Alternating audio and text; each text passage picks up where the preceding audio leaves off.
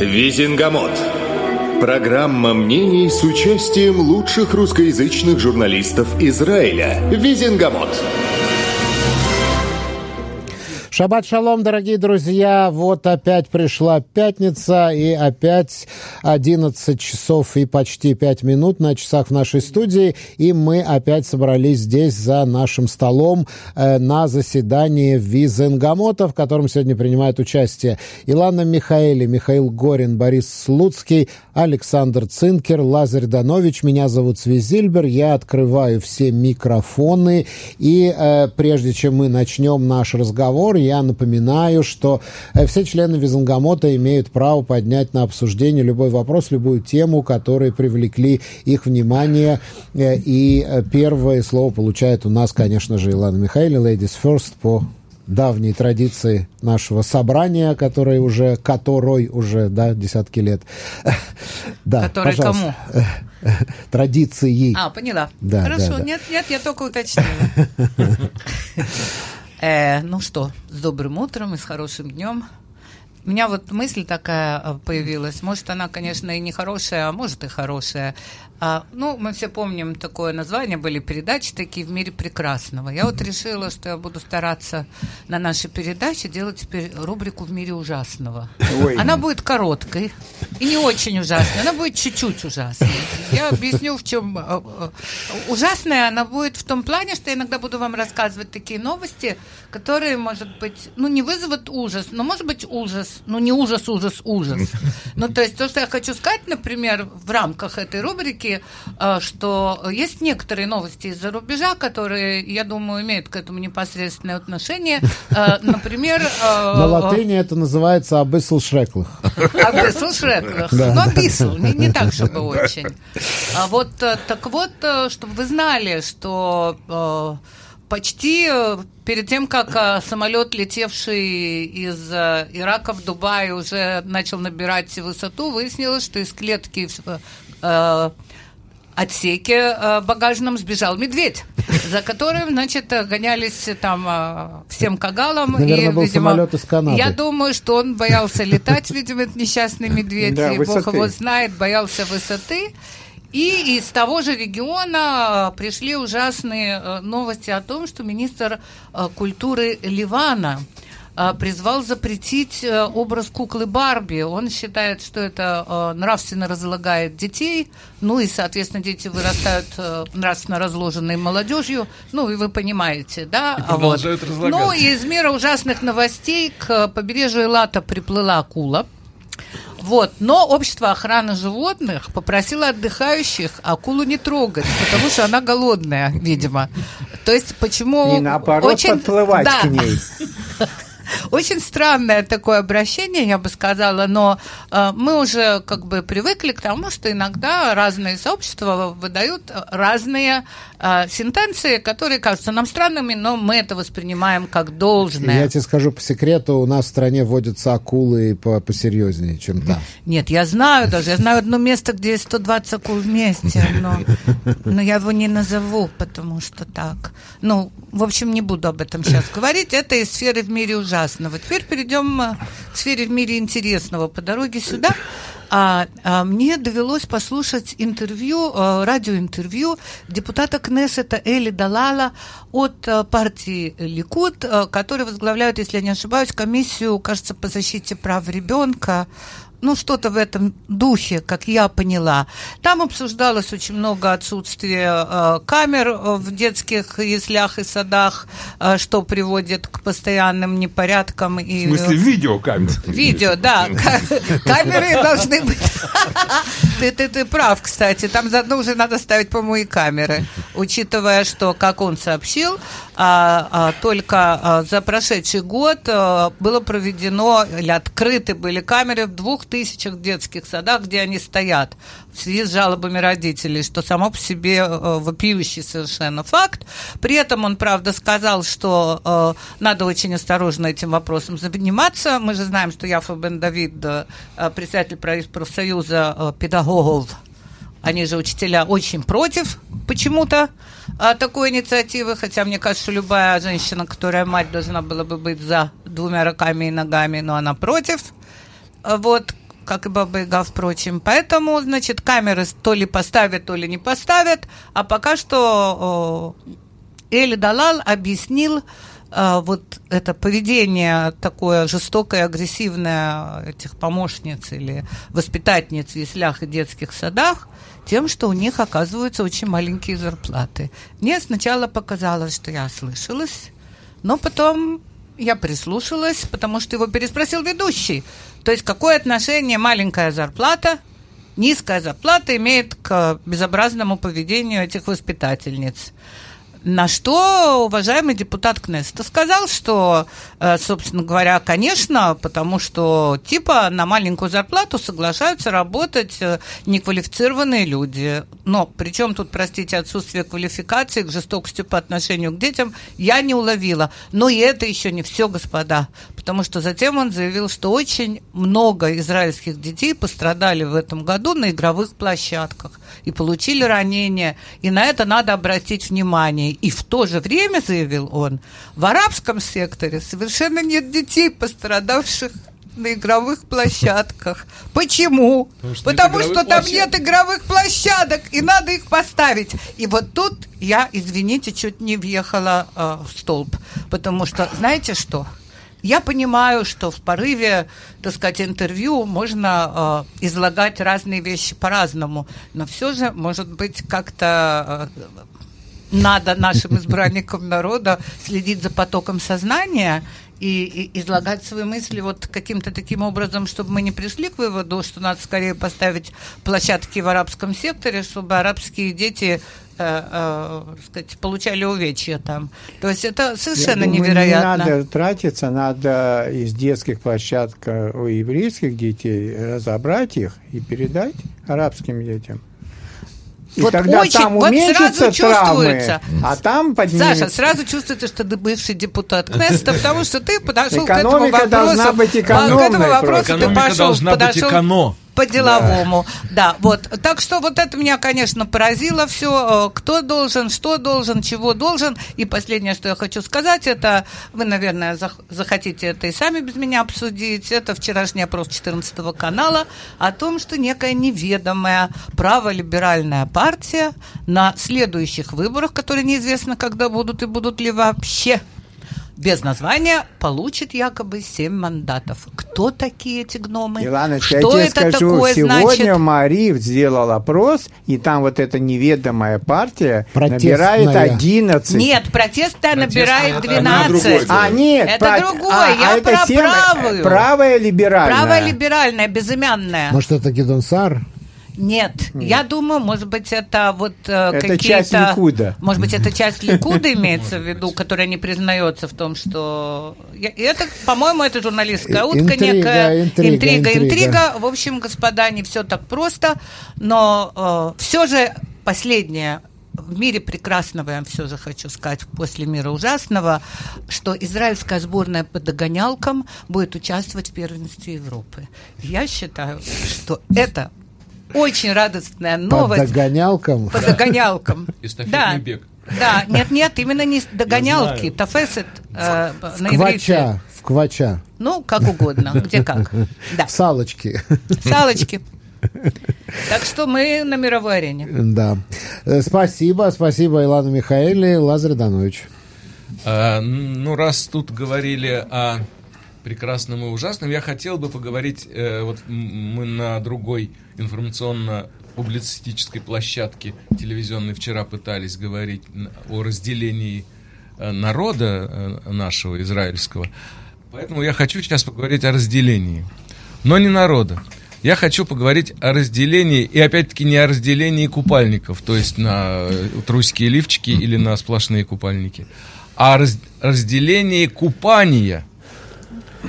В Кнессет подан законопроект о том, что на 2 источниках под Иерусалимом, 2 водных источниках, видимо, это родники и возникшие вокруг них пруды, да, имеется в виду, там должно быть раздельное купание, то есть мальчики налево и девочки направо, и в разные дни. Вот. И все бы ничего, Но возник очень серьезный вопрос у нашего юридического советника правительства о том, что подобную инициативу нельзя воспринимать как инициативу управления парков и заповедников. Это учреждение неправомочно проводить гендерное разделение, чем бы оно ни было продиктовано. В данном случае оно продиктовано требованиями иудейской религии и традиционными уложениями. Я не знаю, как возникли эти традиционные уложения, но вообще-то у, так сказать, овцелюбивых и бараносеющих народов такие похожие требования в глубокой древности, конечно же, были, и они дошли до нас как традиции, как верование. Не будем сейчас это обсуждать, чем это вызвано, долгим нахождением мужчин на отгонных пастбищах или чем-то иным. Но что есть, то есть. Нельзя смотреть на обнаженное тело противоположного пола. Даже на полуобнаженное, даже на закрытое купальными принадлежностями, какой бы длины и плотности они ни были, нельзя. Купаться вместе Знаешь, нельзя. Я очень-очень сомневаюсь, что это восходит в такую далекую историю. Мне кажется, это дело последних нескольких веков, с появлением... По крайней мере, в Танахе это никак не отражено. Да в Танахе половины того, что сейчас требуется, нет и не было и не может быть. Сейчас Танах исправленный, дополненный. Дополненный, совершенно. ПСС дополненный и исправленный. Короче говоря, возник конфликт.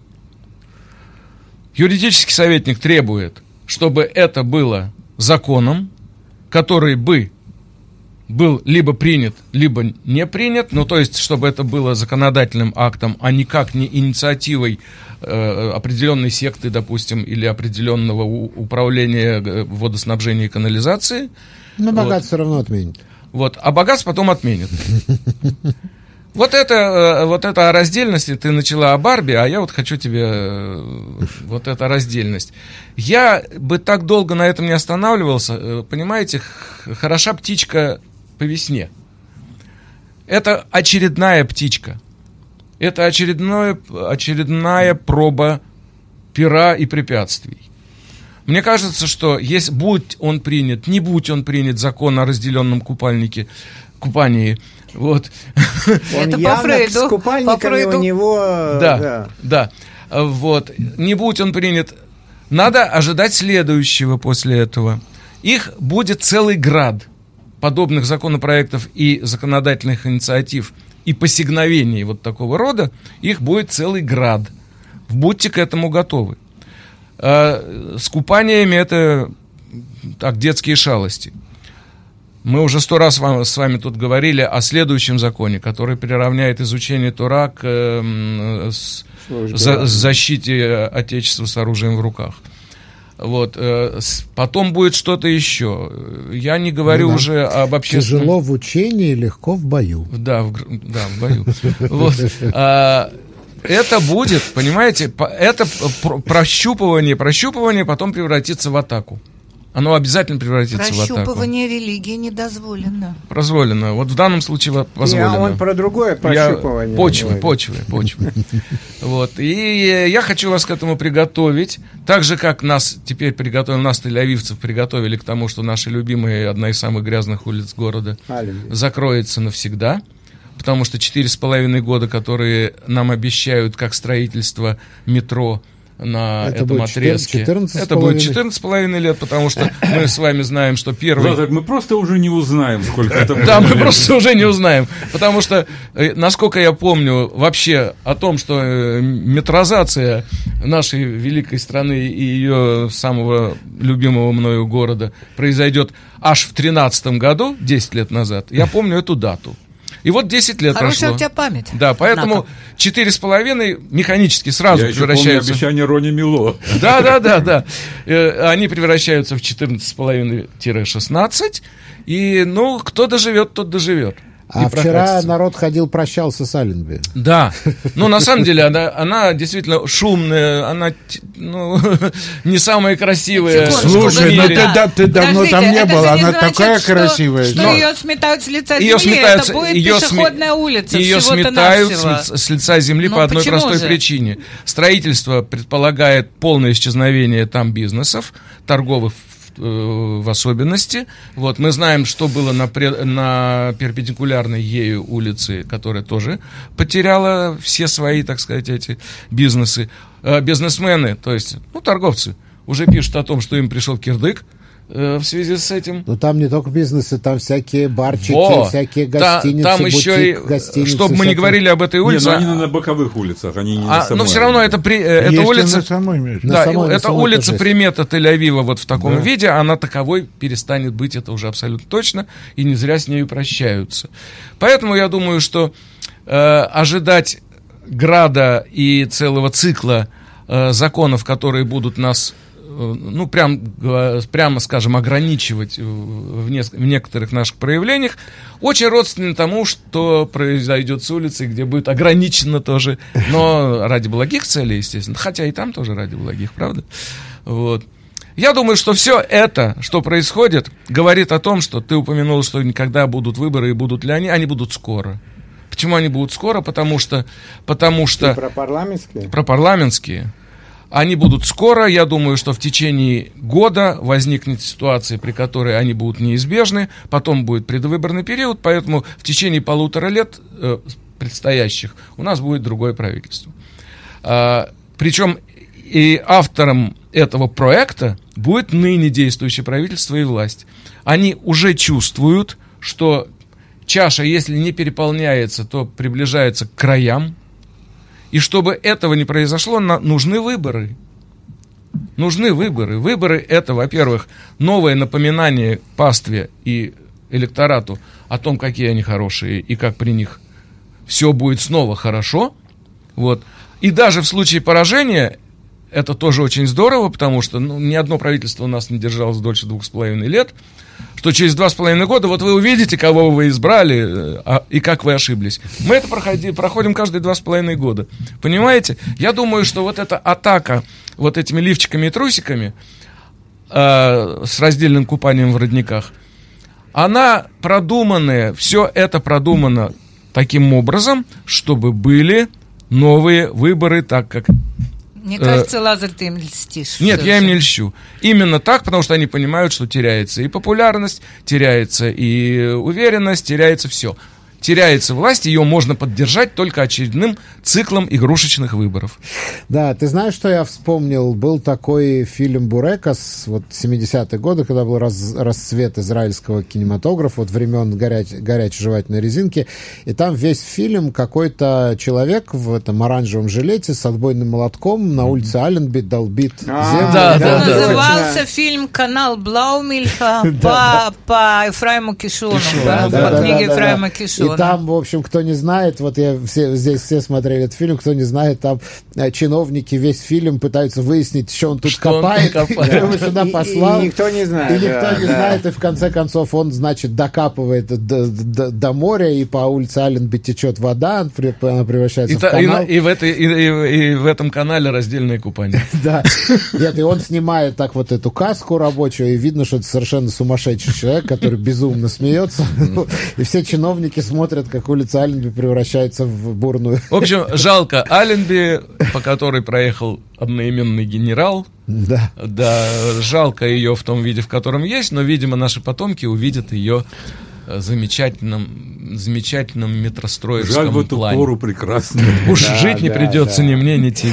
Дорогие друзья, мы сейчас сделаем небольшую рекламную паузу. Это программа «Визенгамот», в которой сегодня принимают участие Илана Михаиловна, Лазарь Данович, Александр Цинкер, Борис Слуцкий, Михаил Горин. Меня зовут Свизильбер. Мы продолжим через несколько минут. Никто никуда не уходит. «Визенгамот». Программа мнений с участием лучших русскоязычных журналистов Израиля. «Визенгамот».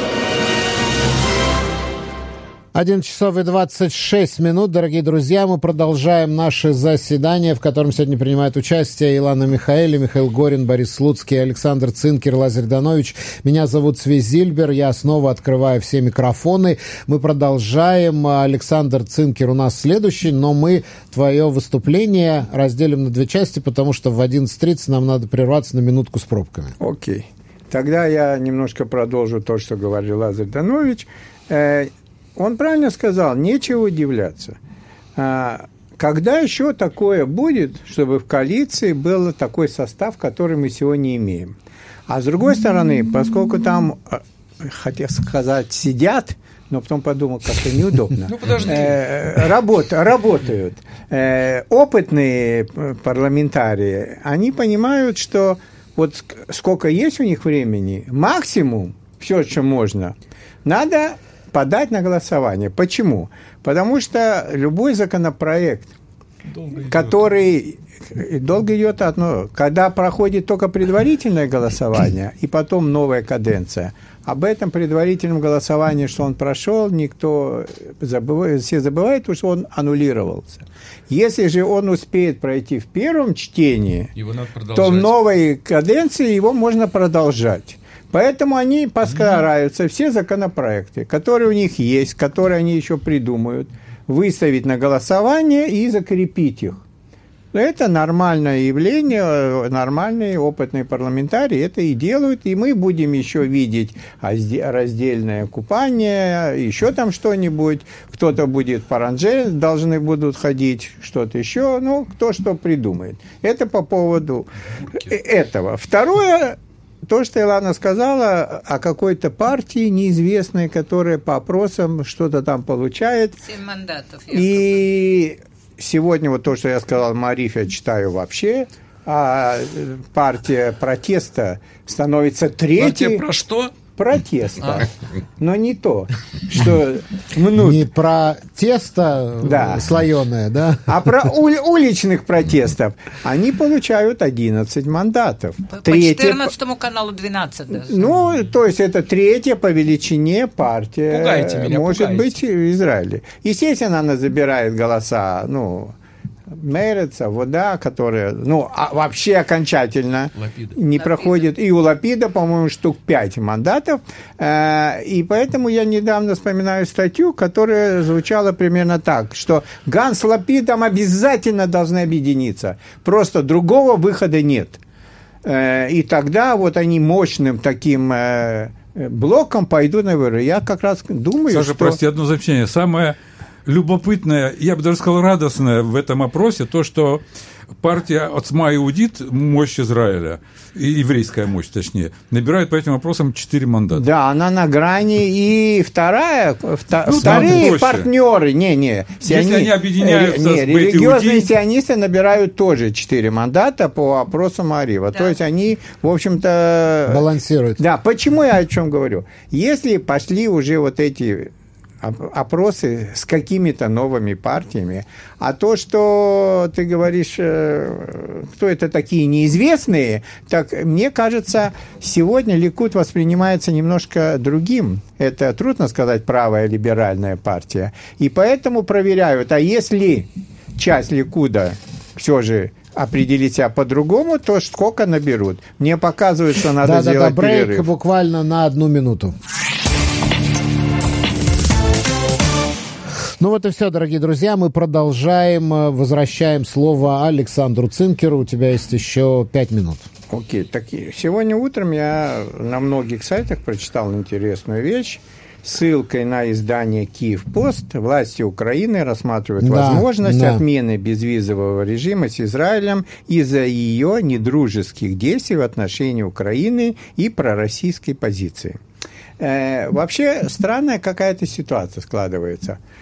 Все опросы, которые в Израиле делают, причем неважно, вообще среди израильтян или выходцев из бывшего Советского Союза, по всем опросам, где-то порядка 76, я помню, были оценки, под 80 даже иногда, люди, которые, поддерживают Украину, даже многие говорят из того, что, у меня к Украине свои претензии к России, к своей, но в данной ситуации, поскольку напали на Украину, то я поддерживаю украинцев, их бомбят, там, территории и так далее, и так далее.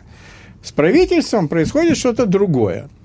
С одной стороны, я понимаю, что у каждого государства, у каждого правительства, который должен думать о безопасности своей страны, свои мысли, что-то можно делать, что-то нельзя, они так и поступают. Но на каком-то этапе это как-то зависло в воздухе, и по большому счету наш премьер-министр, который, у него судебные дела, у него судебная реформа и так далее, они даже не пытаются как-то однозначно все же сказать, вот где мы, где Израиль, вот что мы даем, что мы не даем, и объяснить и одним, и вторым, чтобы нас не обвиняли ни российские руководители, ни украинские руководители. То, что мы, Израиль, вот такой, мы делаем для себя то, что выгодно для государства, а все остальное, да, гуманитарная помощь или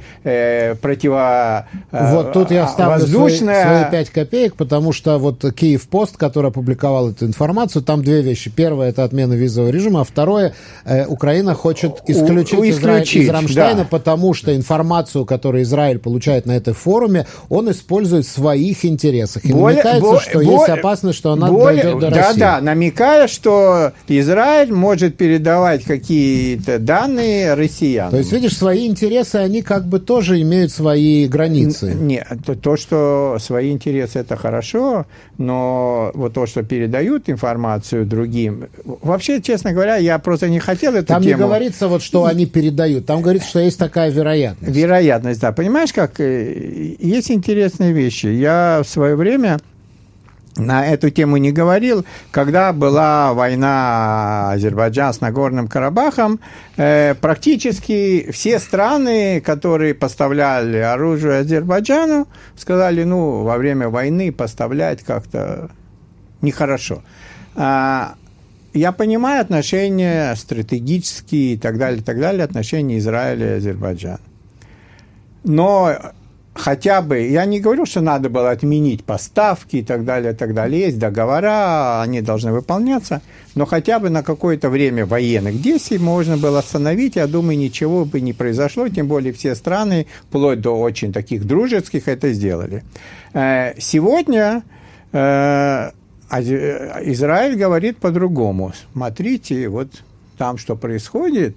Мы не можем сделать какой-то шаг, например, поставить вооружение Украине, потому что россияне могут ответить какими-то действиями. То есть в данной ситуации тут это опасно, и поэтому мы вот ведем себя так. А там было не опасно, и мы поэтому продолжали. То есть это, как говорится, вот двойные стандартные.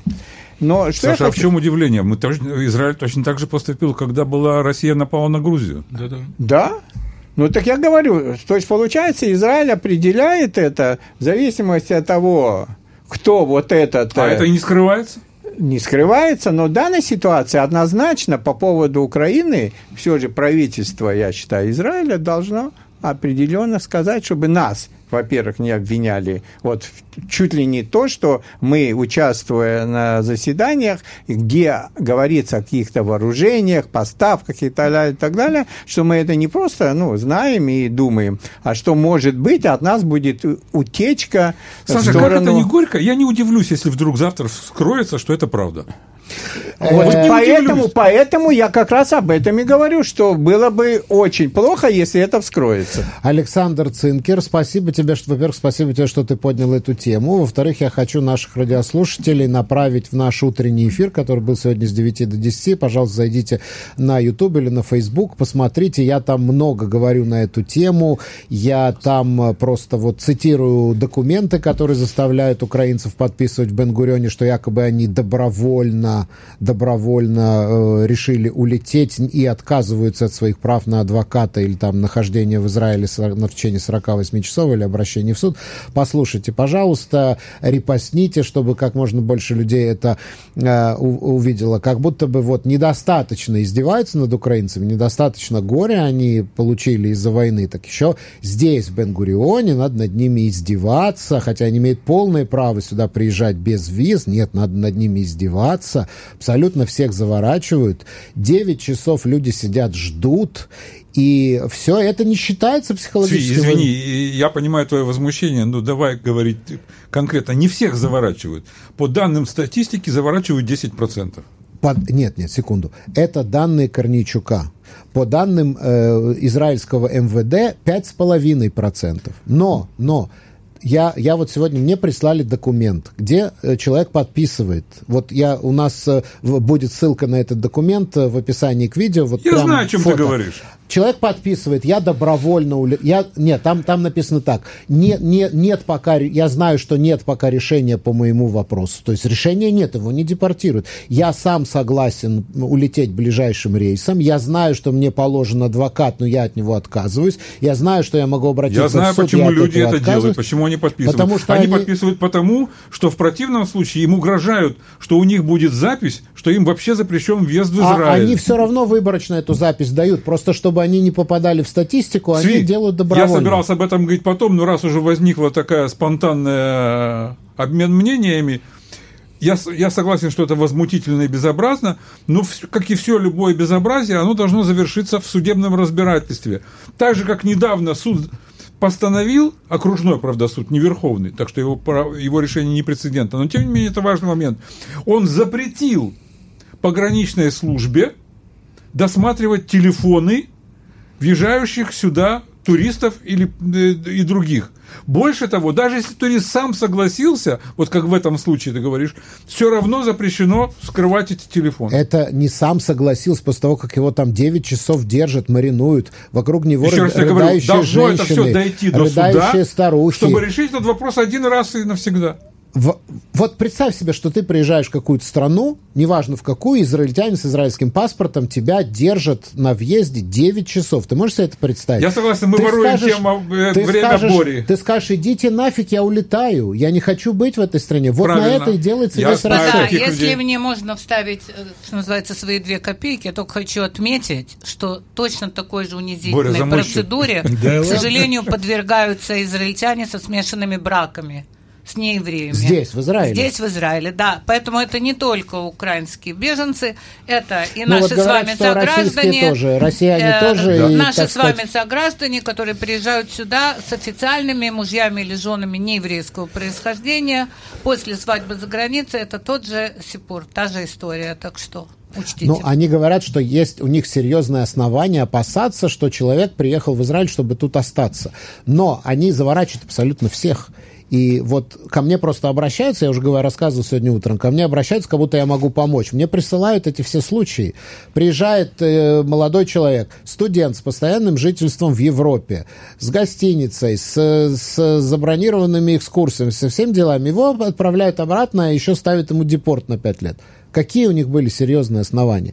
Его после 9 часов допрашивают, причем на русском языке. Он не хочет говорить по-русски. Основание только одно — происхождение. Совершенно верно. Происхождение второго сорта. Абсолютно. Давайте признаемся, у нас в Израиле принято делить людей на первый сорт, на второй, на третий, на 28-й. Ну, как бы, да. Вот. Ладно, мы продолжаем, дорогие друзья. Это большая тема, и я обещаю вам, что мы эту тему будем продолжать раскручивать. Мы и запрос дадим на следующей неделе в МВД. Мы и на ивритские средства массовой информации выйдем. Так что мы эту тему мониторим. Борис Слуцкий, пожалуйста, ты следующий. Надо сказать, что вот хорошо, что вы об этом заговорили, потому что эта тема, она действительно получается не случайной. И не случайной она получается, потому что как бы нравы, которые нам пытаются всеми возможными способами привить, и в частности привить этой самой судебной реформой, следующий шаг — это то, что вот происходит сегодня.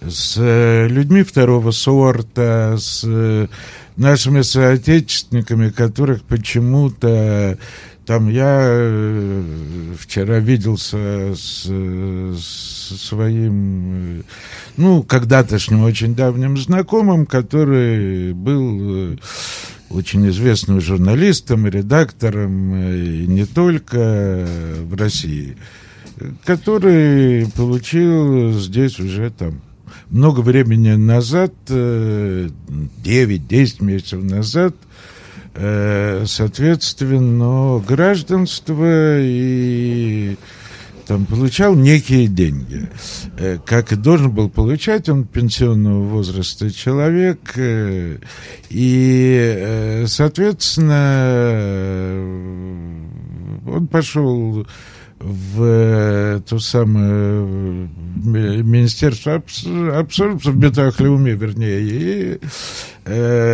какой-то сердобольный оказался сотрудник, который посмотрел и сказал: почему вы получаете так мало денег?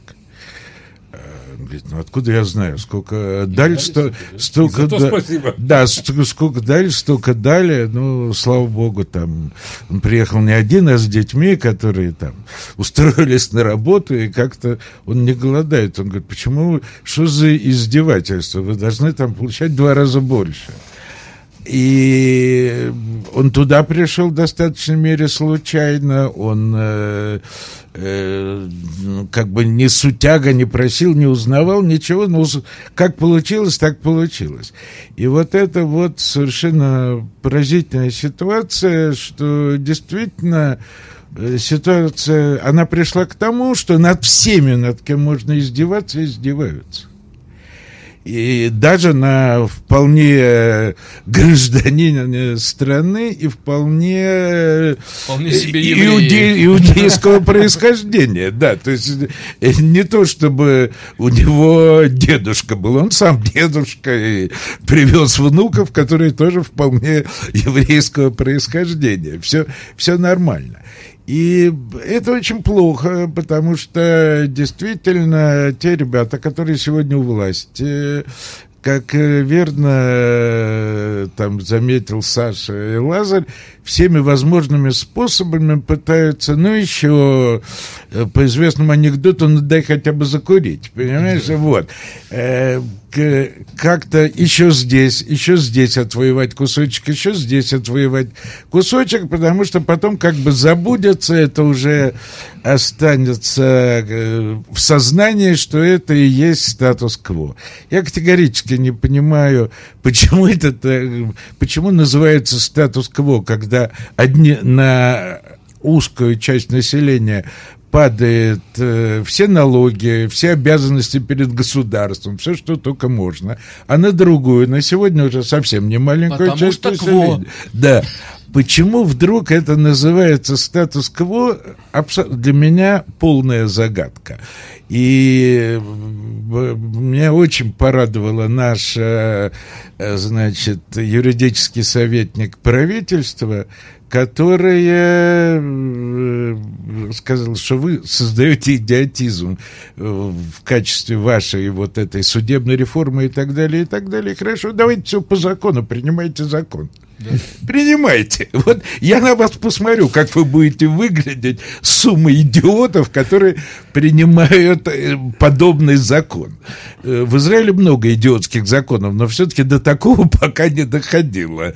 А вот дальше будут принимать закон, в котором часу должны начинать открываться там детские сады, потом ясли. Вообще, наконец, 120 людям будет чем серьезно заняться. Все можно провести в качестве законодательства. А можешь себе представить, когда это коснется интимной сферы? Тебя что-то сегодня опять ты понимаешь, что... Сначала я об одежде говорил, да. Вы меня в чем-то подозревали, теперь я говорю о семье, вы меня опять о чем-то подозреваете. Ты понимаешь, никто... Интим и семья, это не одно и то же. Да, никто никого... иногда совпадает. Это вам так кажется. Ни в чем не подозревает. Просто, ребят, мы действительно как-то так незаметно стали жить в каком-то абсолютно сумасшедшем мире, в котором давно белое стало черным и наоборот. И даже нас это уже не очень удивляет, хотя нам чисто профессионально наша задача удивляться каким-то вещам. Но мы настолько к этому привыкли, это стало настолько нормальным, что это съедается. Хорошо, то есть на самом деле ничего хорошего, потому что сегодня мы действительно находимся на грани некой внутригражданской войны, у которой я не очень понимаю, какой может быть выход, потому что там, только единственное, если верить Лазарю, что скоро мы пойдем на выборы, чему я несказанно рад.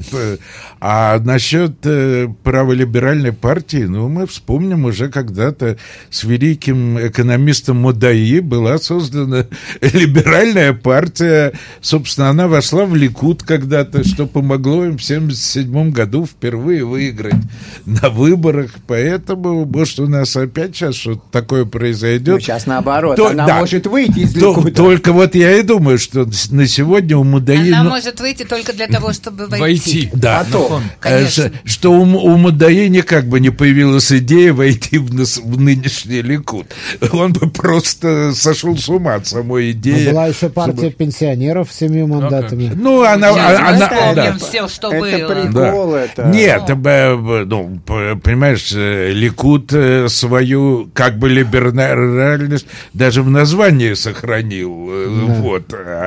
Чего нельзя сказать о партии пенсионеров, потому что... мы слышали о партиях, в которых название было социалистическое. Да. Народная, свободная. Дорогие друзья, спасибо, Борис Слуцкий. Мы продолжаем. Михаил Горин, пожалуйста. Здравствуйте, всем спасибо. Я хочу сначала коротенько бросить пару сообщений в копилку, которую открыла Илана под рубрику «Маразм окреп». Абысл Шрехлов. Да.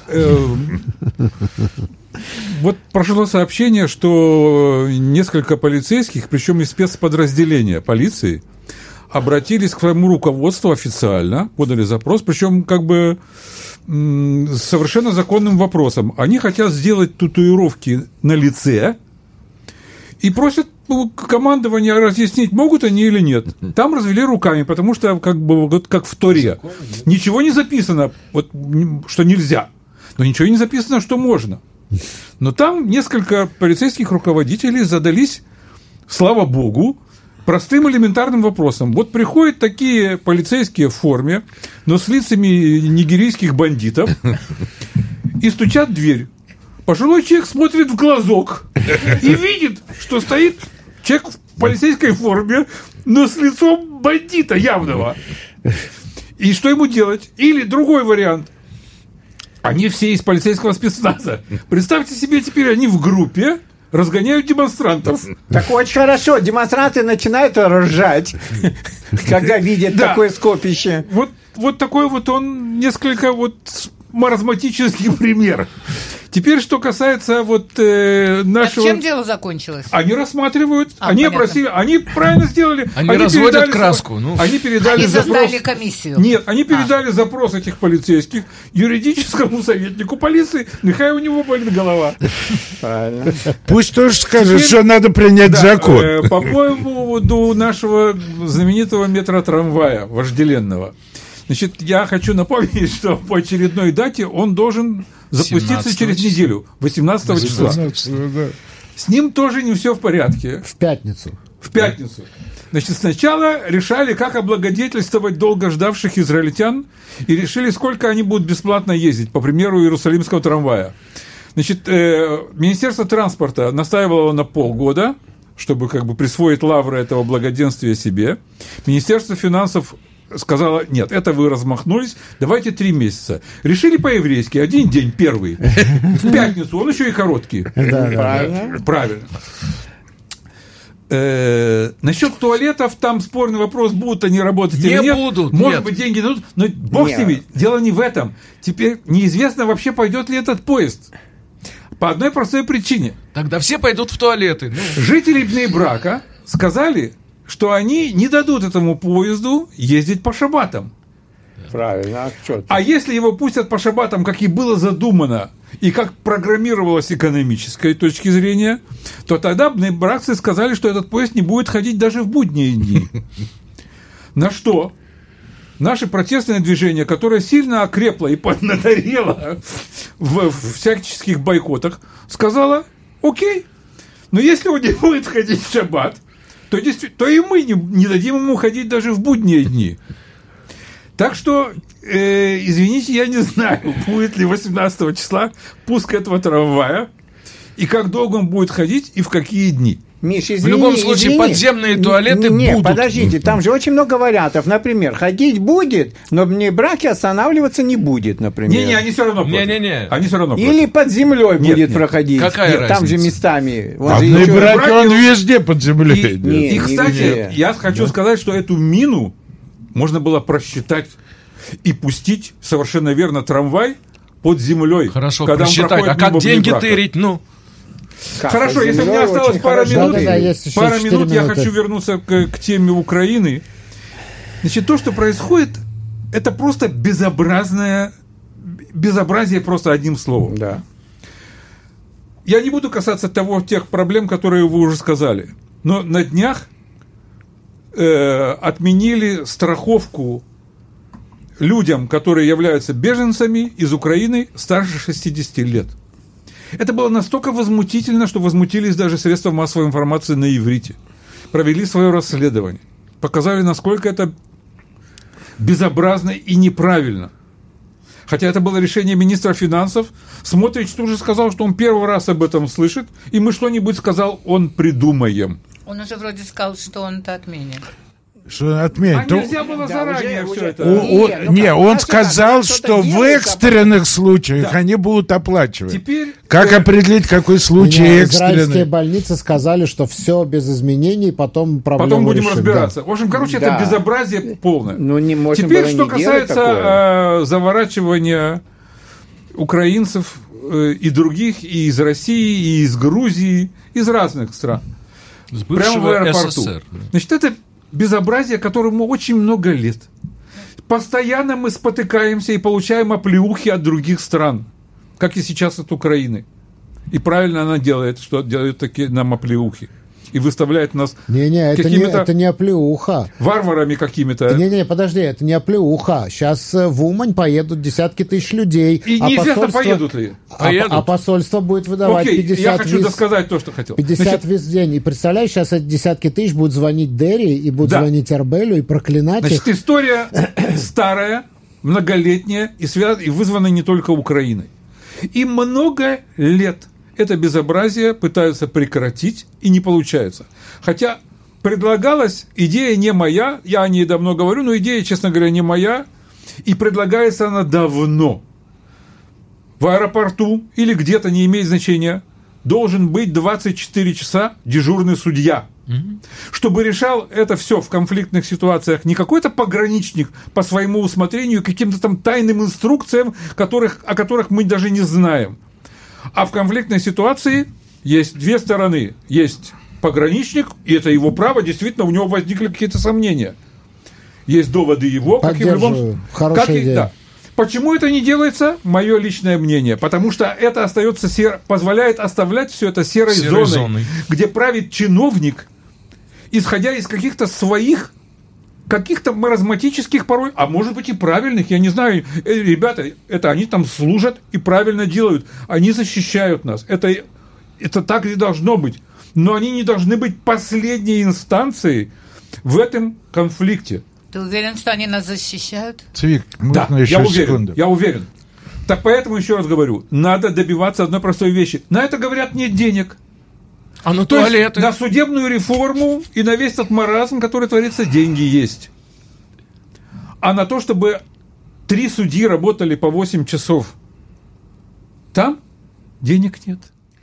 Да, Борис сейчас, ровно секунду. Миш, ты абсолютно прав, но не забудь, что у нас уже сейчас не хватает 30% судей, и, судя по всему, будет продолжать не хватать, потому что комиссию судей будет отменена, назначающая. Я знаю, что этого никогда не будет, но дело не в деньгах. Нет, ты прав абсолютно. Я уверен, хотя мне это неведомо, но по разговорам с адвокатами, с еще другими юристами, они все в один голос утверждают, этого не будет по одной простой причине, потому что тогда будет порядок, потому что тогда можно пойти к суде. А так это только выборочно. Но я думаю, что вопрос еще в том, что... И тогда будут править там закон. Что, к сожалению, наше правительство занято чем угодно, кроме тем, чем должно заниматься. И вот чем занято в этом смысле наше Министерство иностранных дел, просто непонятно. Тогда мы, как вот сейчас с Украиной, так и будем падать мордой в грязь. Будем. Все на этом, дорогие друзья. Наше время подошло к концу. Я благодарю участников нашего сегодняшнего заседания Илану Михаэли, Лазаря Дановича, Александра Цинкера, Бориса Слуцкого, Михаила Горина. Меня зовут Цви Зильбер. Мы прощаемся с вами ровно на неделю. И шаббат шалом.